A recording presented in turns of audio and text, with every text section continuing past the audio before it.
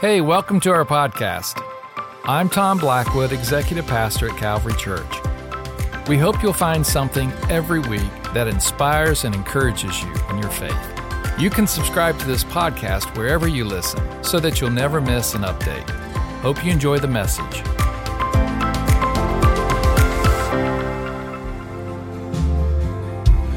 Well, good morning, everybody. I hope you're feeling good today. How's everybody doing at this 11 o'clock service? Come on. Yeah. Hey, it is so good to be with you.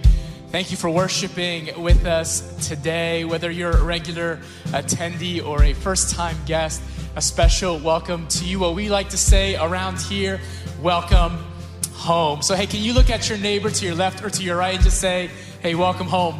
So good to see you. Well, if this is your first time with us, and if you want to find out more about what welcome home means around here, we would love to connect with you. If you have questions about faith, your next steps in faith, or about small groups or children or students, we would love to answer those questions for you or even pray with you and your family. You can fill out a Connect card. You can find this Connect card, this green card behind several of the seats. Please fill that out, and you can drop that off before you go at any of the doors at the white buckets. If you are with us online, hey everybody, say hello to our online family watching all over the world. Same goes for you. Welcome back, welcome home. Thank you for tuning in wherever you are. And if this is your first time tuning in with us, thank you so much. Right now, a digital card is popping up. Please fill that out. And if you want a gift sent in the mail, please click that option. And also, if you are a first-time guest here today, we also have a gift for you. And you can go to any of our lobbies, grab a box or a bag from us. You'll find those on the wall. Just a small thank you from us to you for visiting today. Well, as we continue in our worship service, our next avenue of worship right now is going to be through our tithes and offering. And before we give you some of the ways that you can partner with Calvary in the area of generosity and tithes and offering, we just want to share a quick story that we just got this weekend from one of the ministries that we are a part of here at Calvary through our Serve 336 project. And you can find out more information about that on serve336.com. And we have an outreach every single Saturday to Smith Homes. And we got a letter from one of those recipients that's been attending this outreach for about 8 years, as long as the ministry has been going, through one of our Calvary members, Linda Nelson and her team. And check out what this recipient said about what we get to do through that team. She says this: I've been coming for 8 years to this outreach. Rain, sleet, or snow. I hear people say all the time what a blessing it is to get food and clothes. I bring some kids with me, and these are not her kids, but she says every week I bring some kids with me, and I told one of them that Linda, the team leader, won't be there this particular Saturday. And check out what this little girl said. She said, well, who's going to talk about Jesus then? I told her there will be someone there that will. She goes on to continue in the letter. People come from afar, and we are grateful for the people that take the time to come out from Calvary Church to bring supplies and food.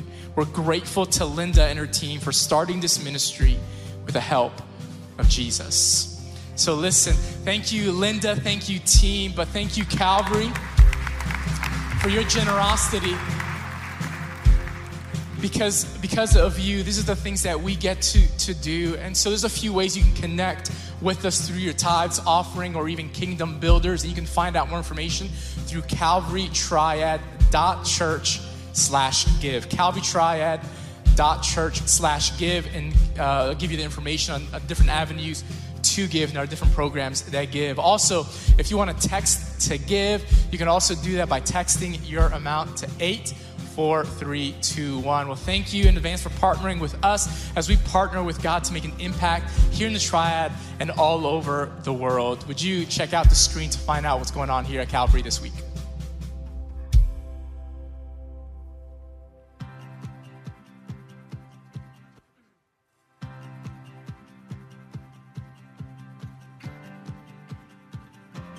Hey everyone, I'm Shannon. Welcome to Calvary, and thanks for worshiping with us today. There's a lot happening at Calvary, so we wanted to take a few minutes and share a couple things coming up for you and your family. So check this out. You've probably noticed by now that we're ramping up for our fall season of small groups. Here at Calvary, small groups are a big deal. Jesus himself modeled this for us in his life and ministry, and we believe there's no better way to follow Jesus than to grow in our relationships with each other. You can find all of our groups online at calvarytriad.church/groups. Join one today and find God through connection with others. We're better together. Today's a very exciting day here at Calvary as we get to welcome our new kids pastor, Tiffany Quintana, her husband Matthew, and their 2 kids, Mia, Bella, and Mason. This is their first Sunday with us, so if you see them, introduce yourself and welcome them to the family. They've literally moved all the way across the country to be with us, so please pray for them as they transition into this new season. Speaking of kids ministry, we love our Calvary kids, and we want to see them grow up in the Lord. If you are interested in serving in that area and helping our kids follow Jesus, we would love to have that conversation with you. Please visit us at calvarytriad.church/teens and fill out the form to let us know that you'd like to serve in Calvary Kids. Thank you so much for joining us today. Make sure to stay connected with us throughout the week online at calvarytriad.church and on Facebook and Instagram at Calvary Triad. God wants to speak to you today, and our prayer is that you grow in the knowledge of who he is and his plan for your life. Let's prepare our hearts for God's word. Well, it's so good to be in the house of the Lord. We just figured that the video wasn't quite good enough for you guys this morning here. So let me do the honor here. Calvary Church, would you welcome our new kids pastor and her husband, Pastor Tiffany and Matthew Quintana. So it's funny. We've been joking. The video said traveled literally all across the country from Fresno, California, here to Greensboro, and we're just so excited to be able to be with you guys, and you being here with us in this next chapter of your lives. We're so excited. Tell us about yourself, Pastor Tiffany, and your family. Don't have the kiddos here this morning, but Yeah. they're already checking out KidMin, right? Yeah, they're plugged in. They were having too much fun in kids' church, so that's where they're at. But we're just so excited to be here, and we're ready to serve. We're really excited. Being in this house, it definitely feels like home. So thank you all so much for making us feel welcome, and we're just ready to go. Awesome. Yeah. Awesome. So Pastor Tiffany and Pastor Matthew served at the church there in Fresno as the youth pastor and executive pastor. And this next season of his life is looks like being involved with the Greensboro Police Department. And so we talked about it the last couple of weeks. Yeah. So you guys didn't even know this. We talked about in the last couple of weeks about how that our calling stays the same, even though our assignments are differently. And you're kind of living that out right now, Matthew. And we just honor you for following the voice of the Lord. He didn't give you a chance to say hi this morning or early service, so we'll let you just say hi and just kind of tell about the journey you've been on with God too. And yeah, I mean, God is good, right? yeah, I can tell you that becoming a police officer here in Greensboro is definitely God ordained, and I've been wanting to be an officer for a long time. And he put that on my heart as a kid, even before I knew the Lord, and even more so now that I follow him. I'm just being obedient. And we are, like she said, really happy to be here. We've already met a few of you, and you guys have come and shook our hands and loved on us, and we just really appreciate you. You guys are amazing people. Awesome. So before they step down, and I actually heard in early service that Pastor Ani and the team over there have already got little surprises for you. So I don't know whether it's like rookie hazing or what taking place over there, but they've already greeted our new kids pastor, and we'll tell stories about that later. But I just want to say on behalf of this family here and the pastoral staff, to you, Pastor Tiffany, and to you, Matthew, as well, that it's an honor for us to join our hearts together with yours and in this effort of reaching the next generation for Jesus. And we know that God has a call of God on both of your lives, and I don't take that lightly. We've kidded back and forth because I know her dad and mom pretty well, and that's tough from a family standpoint to say goodbye. And say that with all sincerity and understanding, you as moms and dads in the room know. However, the call of God and obeying the call of God is paramount. And we honor you for your obedience in that, not because we are going to be beneficiaries of it, although that's kind of awesome, right? But just to say thank you for being a model of obedience. And this family and myself and Kim especially, we're honored to join our hearts together with you for many, many years and decades to come. Do you like that? So we're so honored to partner together with you in the call of God that's on both of your lives. And we love your family already. Looking forward to a lot of years to come. Can you give them a hand clap and just greet them one more time? I love you guys already. Yep, we're proud of you. Yep, awesome. So incredible.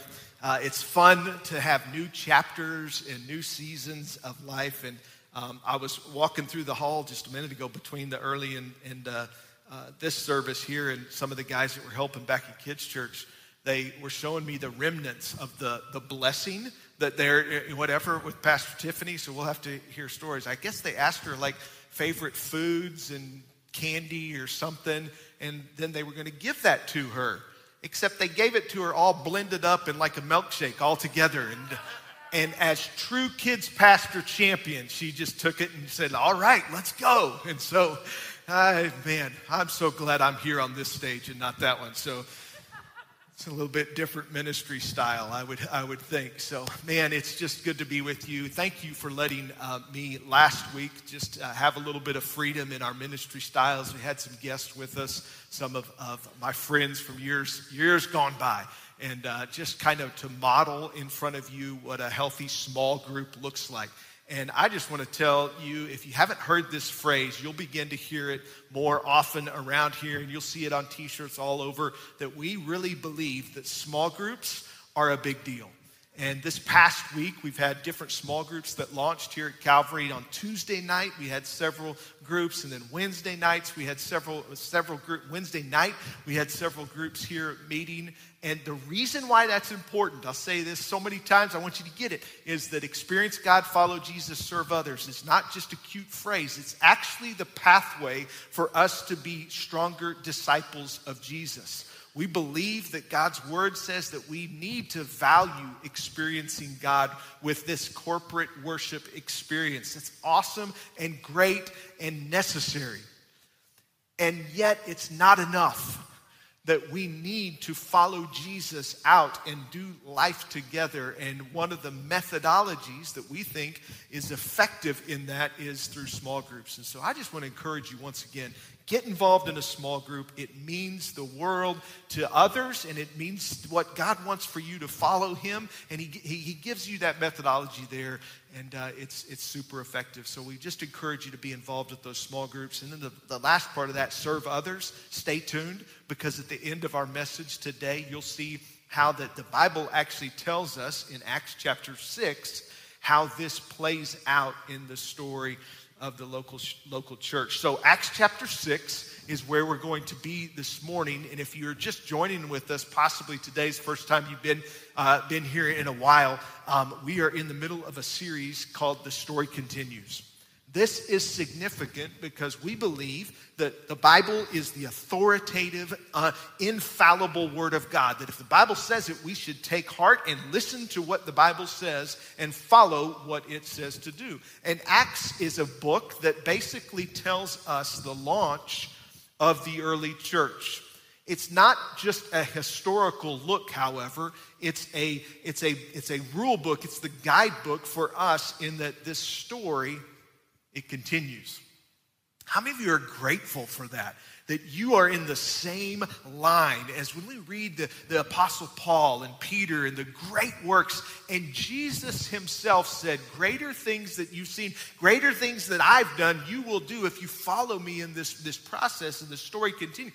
That's daunting, yes, but he also gives us the tools to play that out in the Spirit of God in our lives. So this story continuing is really a big deal. So Acts chapter 6 is where we're going to see this story continue today. Do you guys know what today is?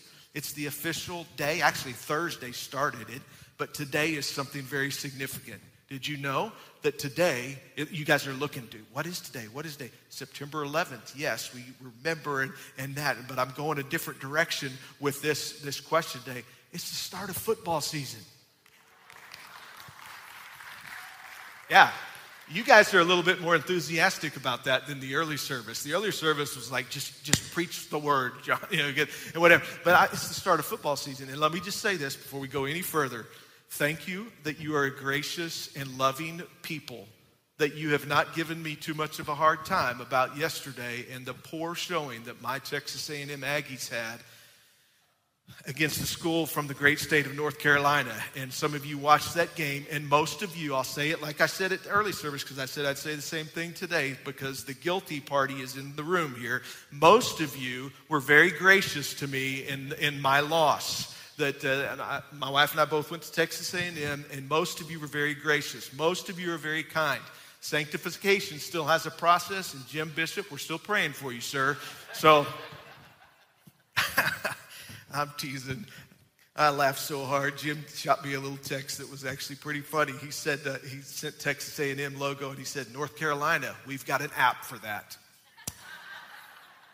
Well played, sir. Well played. You did well. Let's start a football season. Can I just use a football metaphor to get us going here today? You'll understand where I'm going here in a minute.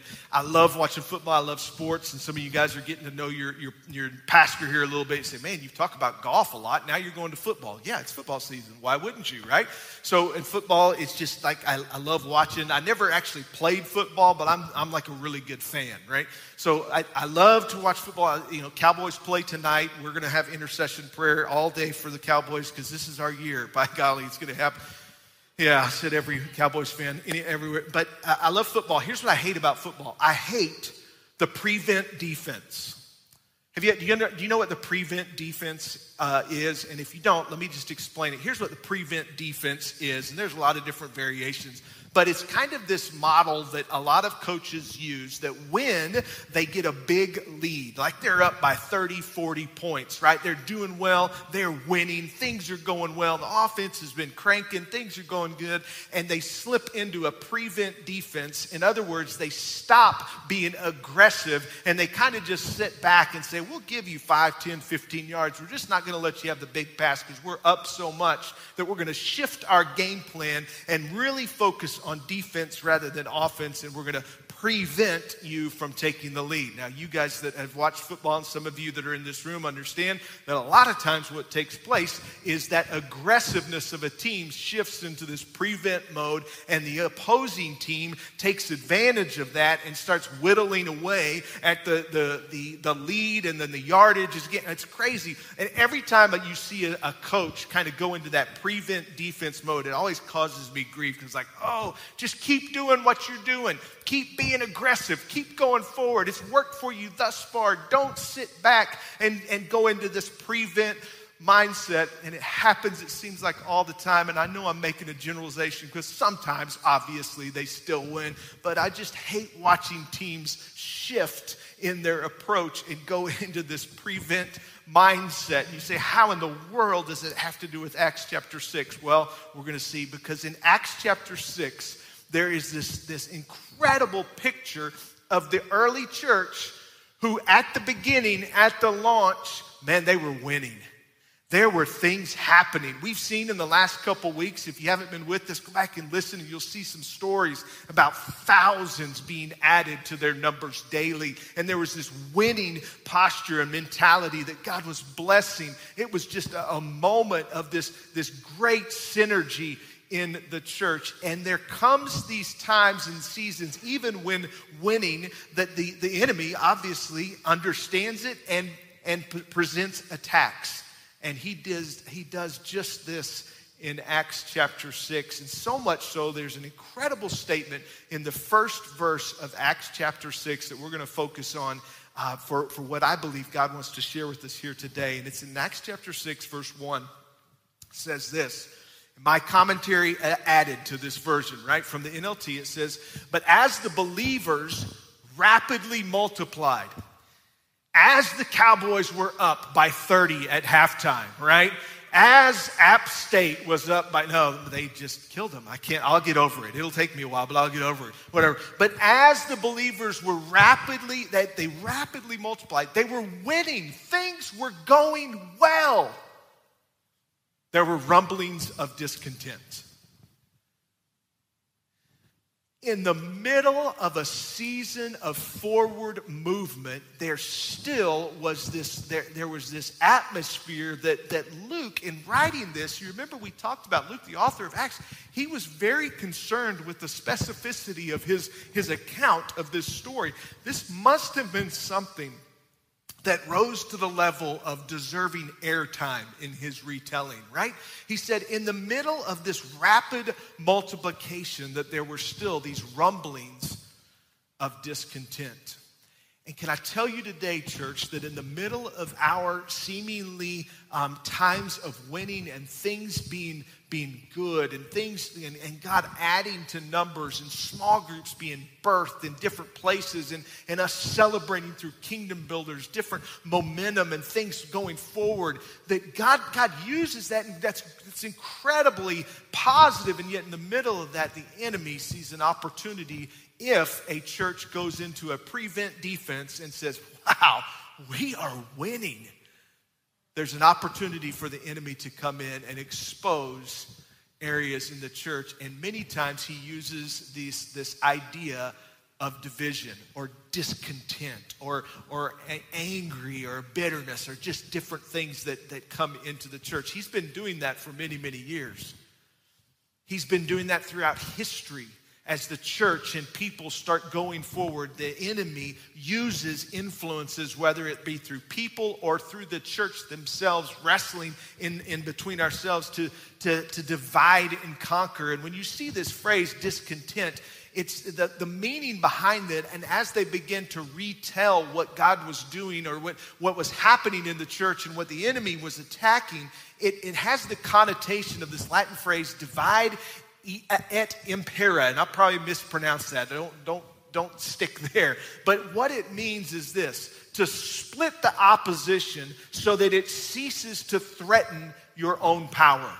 This is what the enemy was doing to the early church. He was using this tactic of dividing so that he could, and in his mind, the intent was to conquer, divide and conquer. He's been doing that all through history. There's times when we see leaders being led of the enemy, led of the devil, and to disrupt and to cause areas of division. We see quotes from leaders, very negative leaders, right, that would say things. Machiavelli says this: one who deceives will always find those who allow themselves to be deceived. There's willing participants in the deception, right? I give ear to, I'm a willing participant. Another leader from our history in the world, incredibly negative, and yet Hitler said this: our strategy is to destroy the enemy, which was us, from within, to conquer him through himself. This idea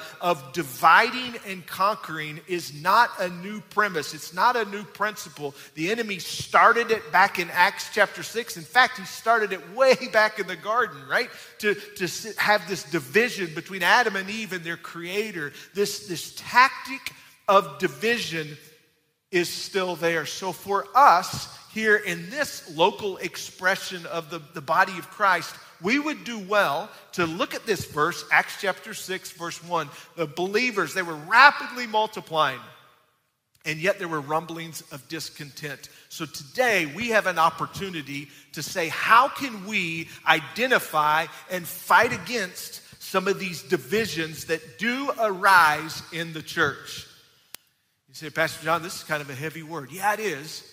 And yet it's a wise thing for us to recognize the tactics of the enemy, not to dwell on them and give him credit where whatever, but they're real. These are things that really happen. And if we are going to be about a healthy church that is continuing the mission and vision of God in this community, then today is an opportunity for us to say, hey, let's be aware of some sources of division that could creep up in the church and in our own families and in our lives. So if you're taking notes today, I've got 7 points that we're going to go real briefly through. We're going to have a topic here and then a scriptural verse there that you can write the reference down and look at that later. I'll read it to you. But we're going to just kind of have an assessment today on potential sources of division in the church. Number one is pride.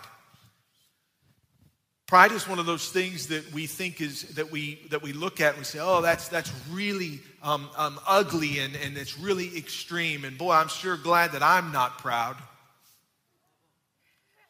And yet when we make statements like that, we really do have a tendency to have this over-evaluation of our merit and our goodness, that before long we realize that we've become proud defending the fact that we're not proud, right? Let me put it to you this way. As moms and dads, we see this in the flesh of our kiddos when they're growing up. You guys have had kids, you know it's mine.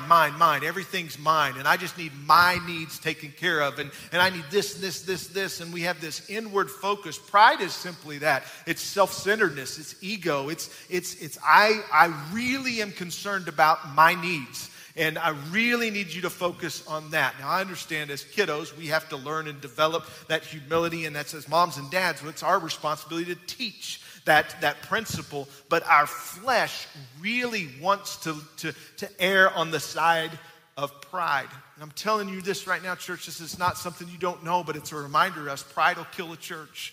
Pride will get in, and we all begin to think about ourselves, and we all begin to think about how our needs can be met. And before long, our vision statement is not experience God, follow Jesus, serve others. It's experience God, follow Jesus, and wow, I'm so glad I'm served, right? And we shift the vision and mission, and we go into, wow, this is so great, awesome. We're going to go into this prevent mindset, and we really get focused on that. And the enemy will use that, and pride, it creeps in.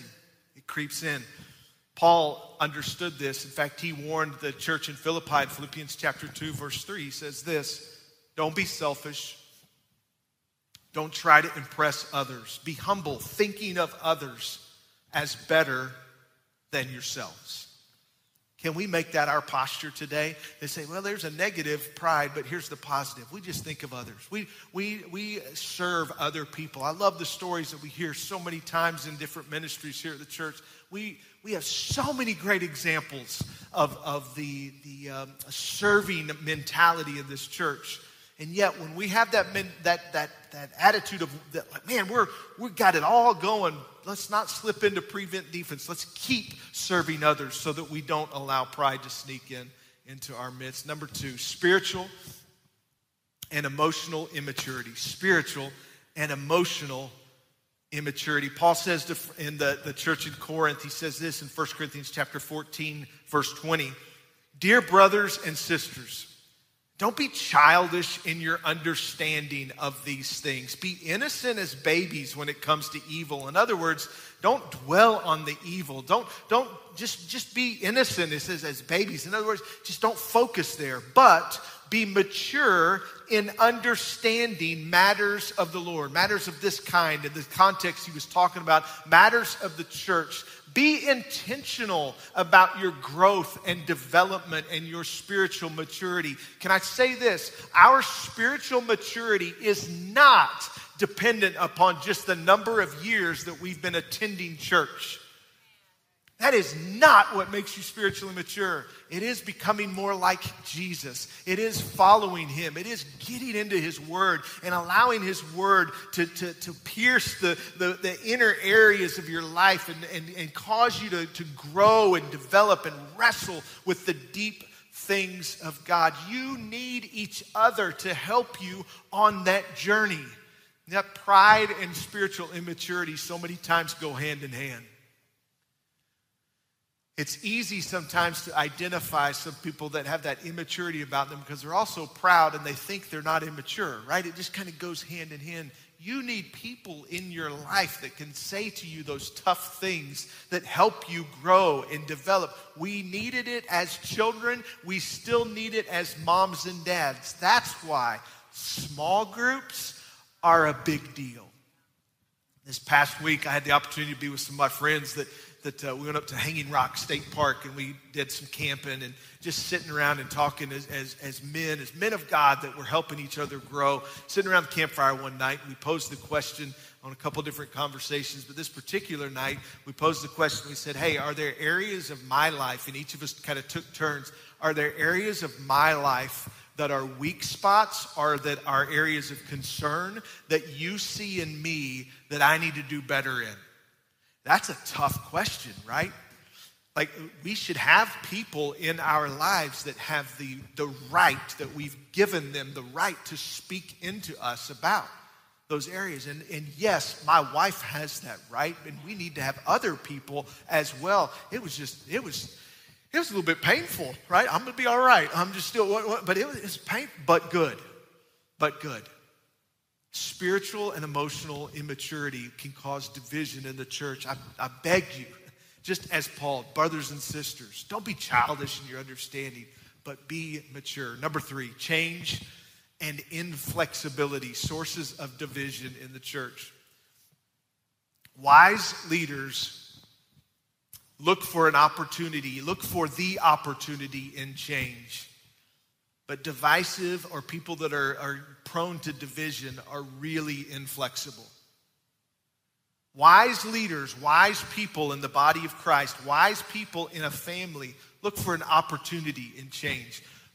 Pastor Tiffany and Matthew are standing here, and you understand the emotions involved with moving, and especially when you've been close to family for so long, and so it's tough. And yet I'm so proud to be able to partner together with a man and woman of God that see the opportunity in change, that have said, you know what, we'll follow God's voice and we'll be obedient to that, even though it causes opportunities for my kiddos to cry when grandma and grandpa aren't there. Because long down the road, their kiddos will recognize a mom and dad that have heard from God, and we're not opposed to change, and we're flexible when the voice of God spoke to them. That's a big deal.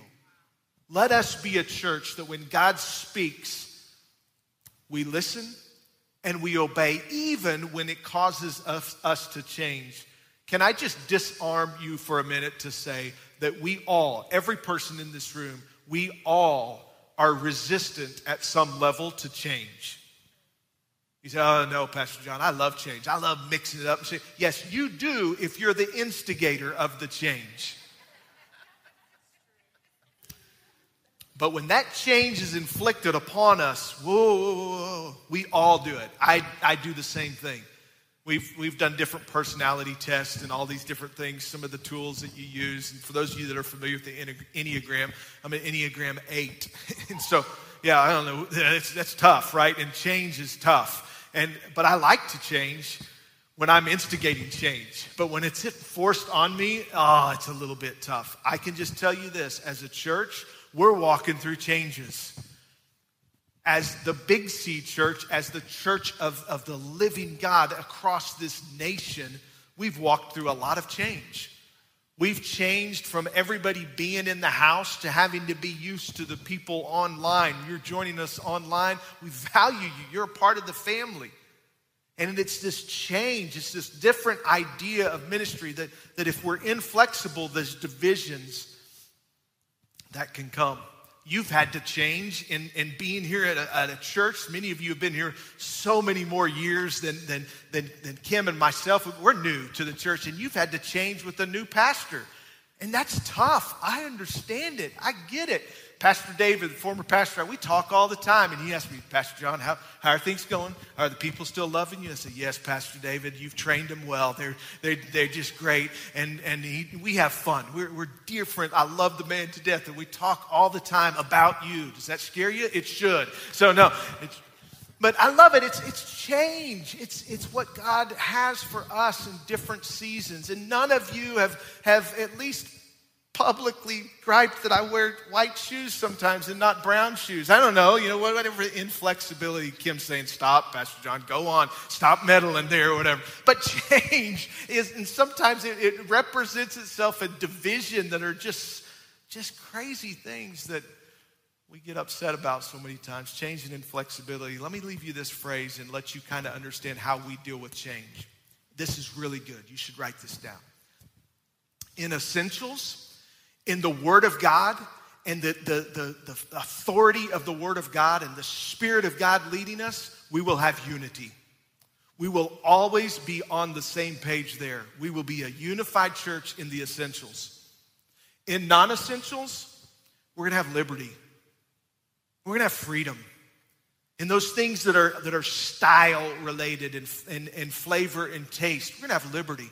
Now, obviously, in the context of the biblical standards, we're going to uphold and be right on line on this. That's why I love the different expressions of worship that you'll see here at Calvary Church. There's times when my flesh, Pastor Clayton said it earlier about sometimes we just need to be intentional in our posture and our worship. But there's times when I come into church and I just don't feel like it. And yet I say to my flesh, God is still on the throne, and he is still worthy no matter what you feel like. Worship the Lord because he's worthy. And what I have found in my life is that when I allow that decision to dictate my flesh, then my emotions will follow my decisions. And my decisions will end in that liberty. That's why I love the church here and that we have liberty in worship. And quite honestly, there's sometimes when I don't feel like, but then that's usually when you'll see me standing over here, and that's usually when I'll just kind of go, okay, or whatever. Because you know what? I'm like, flesh, you need to be in subject here to what is right. Because the Lord is still on the throne and he's worthy of my worship, and I will worship him no matter what. And that's just good. That's right. We need to be in that in non-essentials liberty. I love the fact that you have freedom to worship. In non-essentials worship, if you feel like coming and kneeling, that's great. If you feel like going to the back and walking in patience, that's phenomenal. That's great. In non-essentials, we're going to have liberty. In ministry styles, you say, Pastor John, I'm not sure about small groups. That's okay. That's all right. I'm not sure about these groups that are meeting at different. That's okay. It's great. It's non-essentials liberty. We're going to follow Jesus and do that. We're going to make sure the message is sacred. The essentials will have unity. In non-essentials, we're going to have some liberty. And we're going to follow Jesus and see what God's doing. But in everything, in all things, charity, love. In all things, we're going to do it with love. Because why? Because God is love. God is love. In essentials, unity. In non-essentials, liberty. In all things, charity. When that is not present in our church, then change and inflexibility and division arises. Number 4, abuse of power. Ooh, you said, Pastor John, you're getting heavy this morning. Yeah, it's kind of the word. It's where Acts took us, so that's where we're going. Abuse of power. Good leaders do not view leadership, whatever role, whether it's pastor or associate pastors or different things, small group leaders here, good leaders do not view leadership as a seesaw.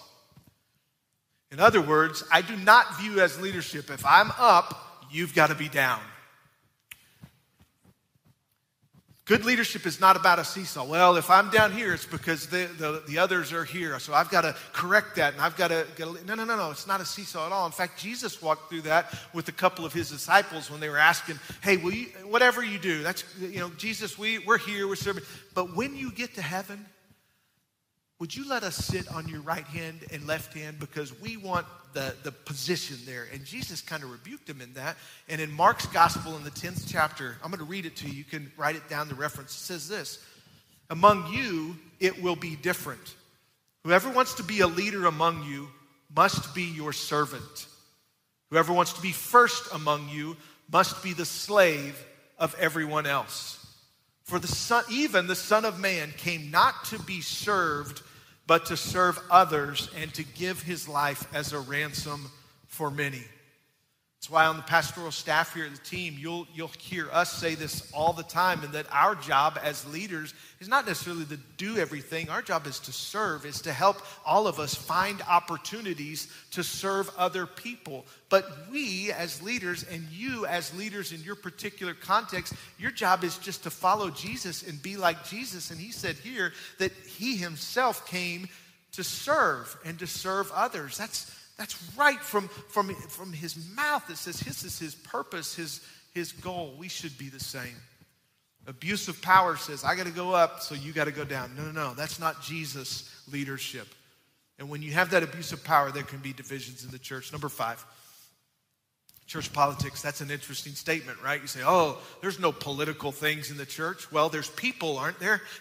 And so there's probably going to be that political type thing. You know, that shouldn't scare us. It should make us aware that anytime there are people involved in some things, that there can be a tendency for the enemy to use that as an angle in to say, hey, you need to follow this person, or you need to follow that person, and have your kind of the camps that are here. And can I just beg you to fight against that? That's why vision is so important.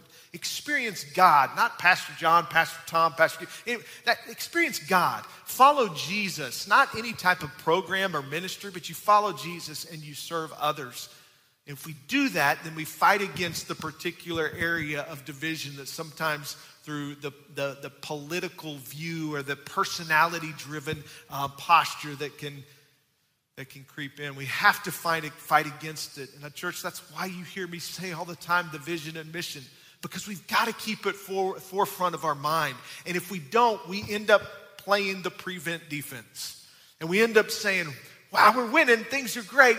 Let's just kind of kick back here. No, let's follow vision and mission and keep going forward, because in the absence of that aggressive and forward motion, the enemy comes in and puts seeds of division there. Paul says to the church in Corinth in 1 Corinthians chapter 1, under this umbrella of church politics, this is an incredible verse. Please listen. It says, I appeal to you. Paul's saying it with this yearning. He says, I appeal to you, dear brothers and sisters, by the authority of our Lord Jesus Christ, to live in harmony with each other. Let there be no divisions in the church. That's a pretty clear statement. Rather, be of one mind, united in thought and purpose. And then he says this way, he gives really specific examples. He calls out people. He says, for some members of Chloe's household have told me about your quarrels. My dear brothers and sisters, some of you are saying, I'm a follower of Paul. Well, others are saying, I follow Apollos, or I follow Peter. And then some of the super spiritual ones, they say, well, I just follow Jesus. And Paul was saying to them, in the same way that we can sometimes do in the church, we can say, well, I have this particular style or flavor. I like the way they say it, or I like the way and we divide and we allow these things to be sources that the enemy uses when we play this prevent defense to come in. And I'm just telling you today that Calvary Church, we need to be aware. Please understand, if you're visiting today, you would be incorrect if you would say, well, man, there must be problems in this church. No, it's exactly the opposite. It's just the mentality that things are going great. And so it's in those moments, even like Acts 6 that said there were rumblings, that we should deal with them and make sure that we're on the offensive and not on the defensive. Are you with me? All right, we're about 30%, so I've lost about 20%, but that's all right. We'll get you back here in a minute. It's tough. It's God's word, but sometimes it's tough. Number 6, sources of division in the church. Personality differences. All right, here we go. We only got 2 left, so I gotta finish strong here on these 2. This is a tough one because it's real. It kind of gets right up in our lives, so to speak. And we say, "Oh, Pastor John, you don't know about that, do you?" No, I don't. So but the truth is that because we are people, because we live in a fallen world, because we have flesh, and because we wrestle with becoming more like Jesus, and it's not always easy, and because sometimes we're going to do things that offend each other and that cause each other to bristle and you made me angry with that. Like I'm going to have to apologize 3 times to Jim Bishop for my whatever, that kind. We do things, and it's just those things that kind of rub at each other. I know all the husbands and wives in the rooms, you never have that experience, right? You guys just walk around. It's raindrops and gumdrops and rainbows all the time. I get it. So for those of you that are less spiritual like me, right, you have to wrestle with sometimes our personality differences. Can I just pull the curtain back a little bit to say your pastor and his wife, we still have heated conversations, not heated and like ungodly, but we wrestle with things. And I've got a very driven wife, right? Like and I love her because of that. And we make each other better in that. And that's incredible. And I don't shy away from that at all. She makes me better. I make her better. And that's good. And that's how we deal with personality differences. And we become more like Jesus. And that's awesome. We in this church, we should do the same thing.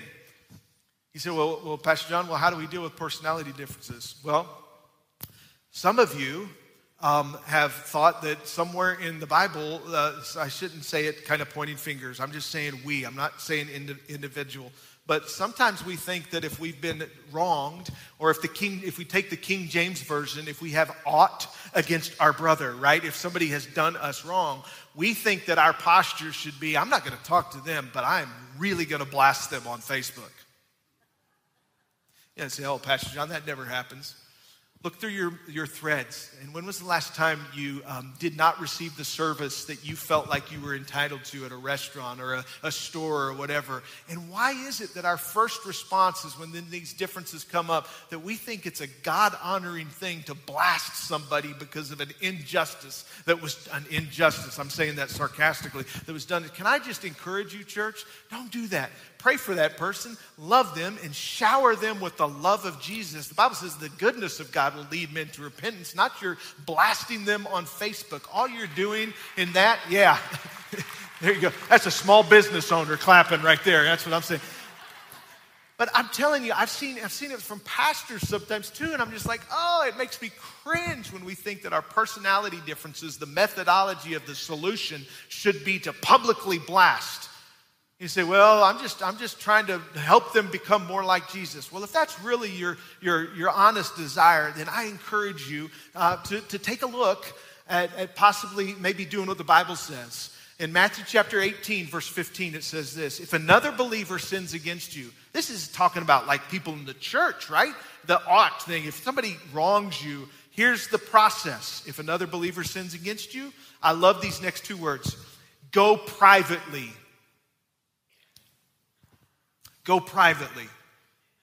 Yeah, and point out the offense. If the other person listens and confesses, you've won that person back. And it goes on to tell the process, if that doesn't happen, there's a resolution. But I am so glad that the Bible doesn't just leave that to our own flesh to figure out. But I just want to encourage you, church, things are going well. We're not going to play prevent defense and allow personality differences to come in and cause division in the church. We're going to handle things biblically. We will be a church that understands and recognizes sometimes the enemy attacks. And we're going to fight against these things with biblical principles and understanding. Number 7, causes and sources of division in the church: unclear authority. Unclear authority. We could do a whole teaching on this. I don't have time to do this. We're going to conclude here in just a minute. Pastor Clayton's going to come and help me conclude. But this is really important for you to understand. And I want to just kind of tiptoe into this just for a few seconds and say this: that when you read through Acts and when you read through the rest of the entirety of the story of God, when you see the establishment of the church, here's what it is not. It is not a reflection of this democracy where majority rules. It is not an organization. The bride of Christ, as the Bible calls this church, is not an organism, an organization even that is, well, we should just vote on everything and we should just make sure it's not a democratic process. You say, well, you just talked about abuse of power. Whoa, time out. What are you doing here, Pastor John? If you read through Scripture, you got to understand that the church, if it could be described in any way that we would think it's more of a theocracy, that God is the head of the church, and he puts people that are called of God to hear from his voice and then to lead in that process. And sometimes we, especially in the Western church, we kind of push against that because we've been taught this democratic way, and we've got all representation and voice. And when you read through Scripture, that's not a healthy church. A healthy church is led by the Spirit of God, and then men and women of God who hear God's voice and lead. I'm so glad that Moses didn't come off that mountain and say, okay, guys, let's vote, see what we should do next. I'm so glad that Joshua didn't say, hey, what do you guys think? What do you think about walking around the city a couple times and blowing a trumpet? What, can we vote on that? No. It's led by men and women of God who hear from God's voice and walk in that presence and leadership and have the posture that they would say, I will be the lead follower. I will hear from Jesus. I will follow him. I will serve greater, because when I serve, I reflect the heart of Jesus, and that gives me the leadership position. Not me personally, but us. When we lead, when we serve others, we can lead. Unclear authority is when people kind of, well, who's in charge here? Can I tell you this? And part of the reason I told Kim between services, part of the reason I tied myself to the stool today is because it was a little bit of a hard word, and I just understand the heaviness of it, and I just wanted you to hear kind of my heart of compassion, and just, if we could all be sitting in my living room, it was kind of what I wanted to feel today. And church, when I talk about this particular source of division, can I tell you the very first point of attack that the enemy has for this one here? It's right here. I just want you to know that this pastor sits in my office at the house, in my office at church, and my heart just weeps because I say, Jesus, please create in me a clean heart, oh God. This is not from a posture of saying, boy, I'm on top of flow church. No. I want this to be a healthy church so much that I know that when there's unclear authority, the enemy sees that, and he goes in and he starts making points of division. And this person over here thinks, well, I'm in charge. This people, I'm in charge. And Paul said it. I follow Peter. I follow Apollos and all this stuff. And we will not be that church. We will be a church that has a leader that says, I want to hear God's voice. I want to hear God's voice so strongly that I can stand in front of you and say, we better be careful. We will not play prevent defense. We will not just sit back and say, man, offerings are great. I said something to Pastor Tom just a minute ago, and I got to be honest, I looked around and said, Pastor Tom, there's a lot of empty seats that I'm seeing. Man, it discourages me sometimes. I got to be honest. And there's these moments, and yet in the middle of that, it's not a moment for us to say prevent defense. No, it's to say we're going to go forward and we're going to serve others and we're going to reach people with the gospel of Jesus Christ. Why?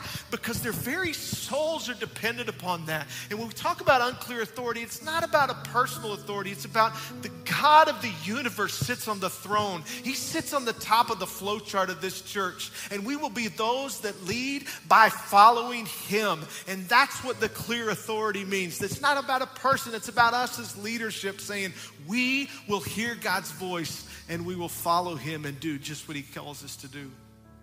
That's why the last couple weeks you've heard so much about this idea the story continues. It's not just a cute little saying. It's about us saying, hey, we will be a part of the church. We will lead in that. We will not allow division to come in here. And we will take our part in this story continue. Why is that so important? Well, the last part of chapter 6 of Acts, it says, as the believers rapidly multiplied, there were rumblings of discontent. And we just really went deep on how we can fight against that. And here's what happened. It said the Greek-speaking believers complained about the Hebrew-speaking believers, saying that their widows were being discriminated against in the daily distribution of food. The programs are not meeting my needs. I'm all this stuff. So the 12 called a meeting of all the believers, and they said, we apostles should spend our time teaching the word of God, not running a food program. Be careful that you do not hear that and say, wow, that means Pastor John thinks he's too good to serve. That's exactly the opposite. all of these needs are effective and good and right. It's just us recognizing where God's placed us in our parts and responsibility. That's why you should be involved in ministry, because God wants to fulfill his call on your life, and your assignment is different than mine, and that's okay. And so they got to this point, and they said this. They said, so brothers, select 7 men who are well respected and are full of the Spirit and wisdom. We'll give them this responsibility. Then we apostles can spend our time in prayer and teaching the word. And everyone liked this idea. Wow, that's a great business meeting, right? When everybody liked the idea, and they chose the following: Stephen, a man full of faith and the Holy Spirit; Philip, Prochorus, Nicanor, Timon, Parmenas, and Nicholas of Antioch, an earlier convert to the Jewish faith. It's an interesting statement. It wasn't a church person. It was a convert too. That's pretty cool that a new person came in and found their position of leadership. These 7, in fact, if you go through and do studies, most of these names here are of Greek origin, which means they were new into the body. And that's pretty awesome that God would allow a new influx of leadership. These 7 were presented to the apostles, who prayed for them as they laid their hands on them. And as a result of the early church not playing prevent defense and being discouraged in that, but recognizing the enemy's plans there, then this is what happens. So God's message continued to spread, and the number of believers greatly increased in Jerusalem, and many of the Jewish priests were converted too. That's a church that understands and recognizes the tactics of the enemy and fights against it. Main idea, here we go. This is what I want you to get with. Divisions result when a church plays defense and does not pursue mission. We will not be that church. We will not be that church.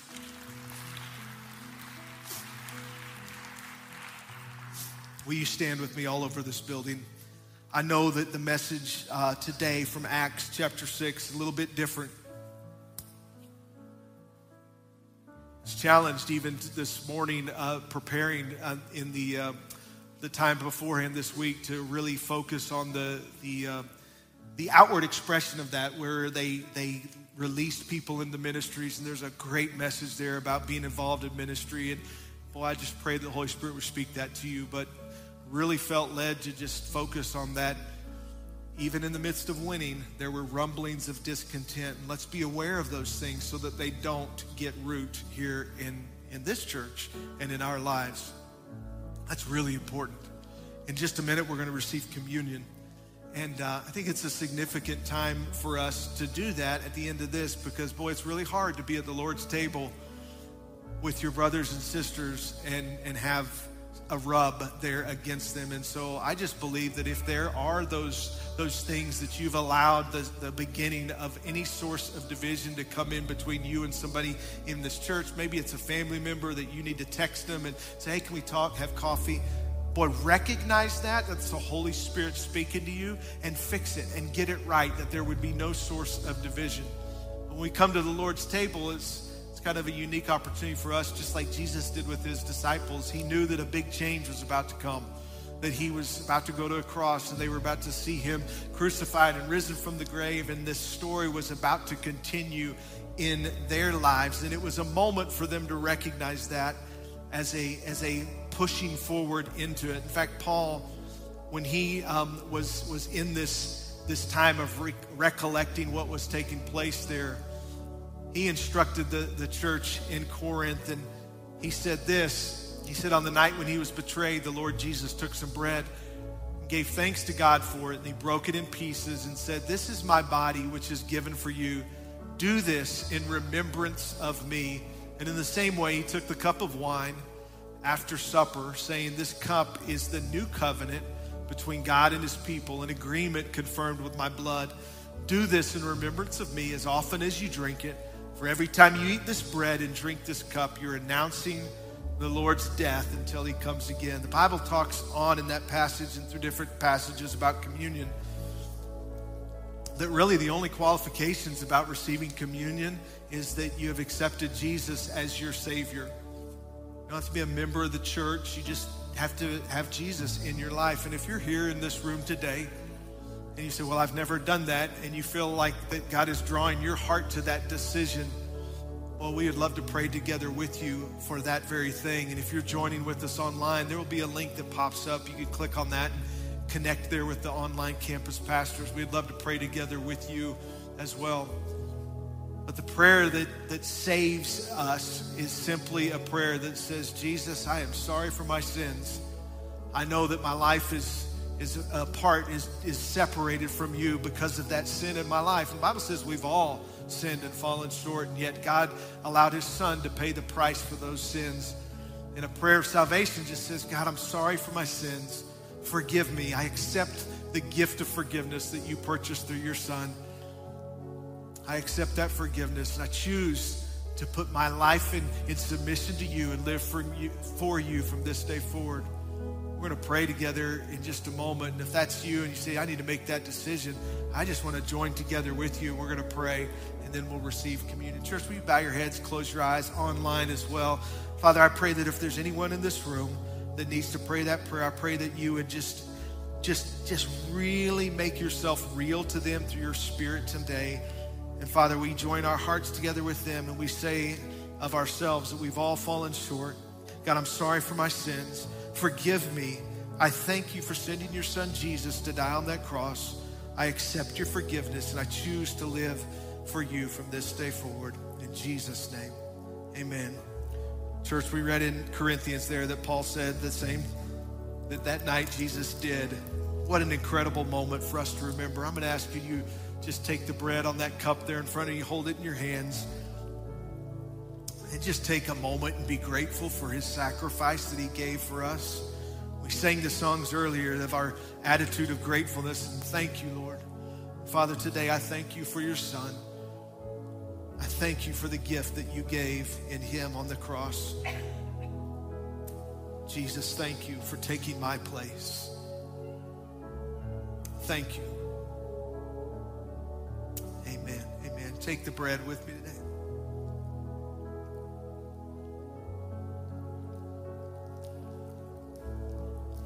The cup that you have there with the juice inside of it just represents the blood that Jesus shed for us. So God, I pray right now that as we hold this cup as a reminder of the blood that was shed, God, let us never forget the power that's in the shed blood of your son. Father, I thank you for allowing your son to go to that cross and take my sins and purchase them with blood, my sins, and you purchased my restoration and my healing on that cross. I'm grateful. I'm grateful. Help us to remember. Amen. Take the cup here, church. Hallelujah. Hallelujah. Will you just close your eyes and thank him today? Thank you, Jesus. Thank you, Jesus. Thank you, Jesus.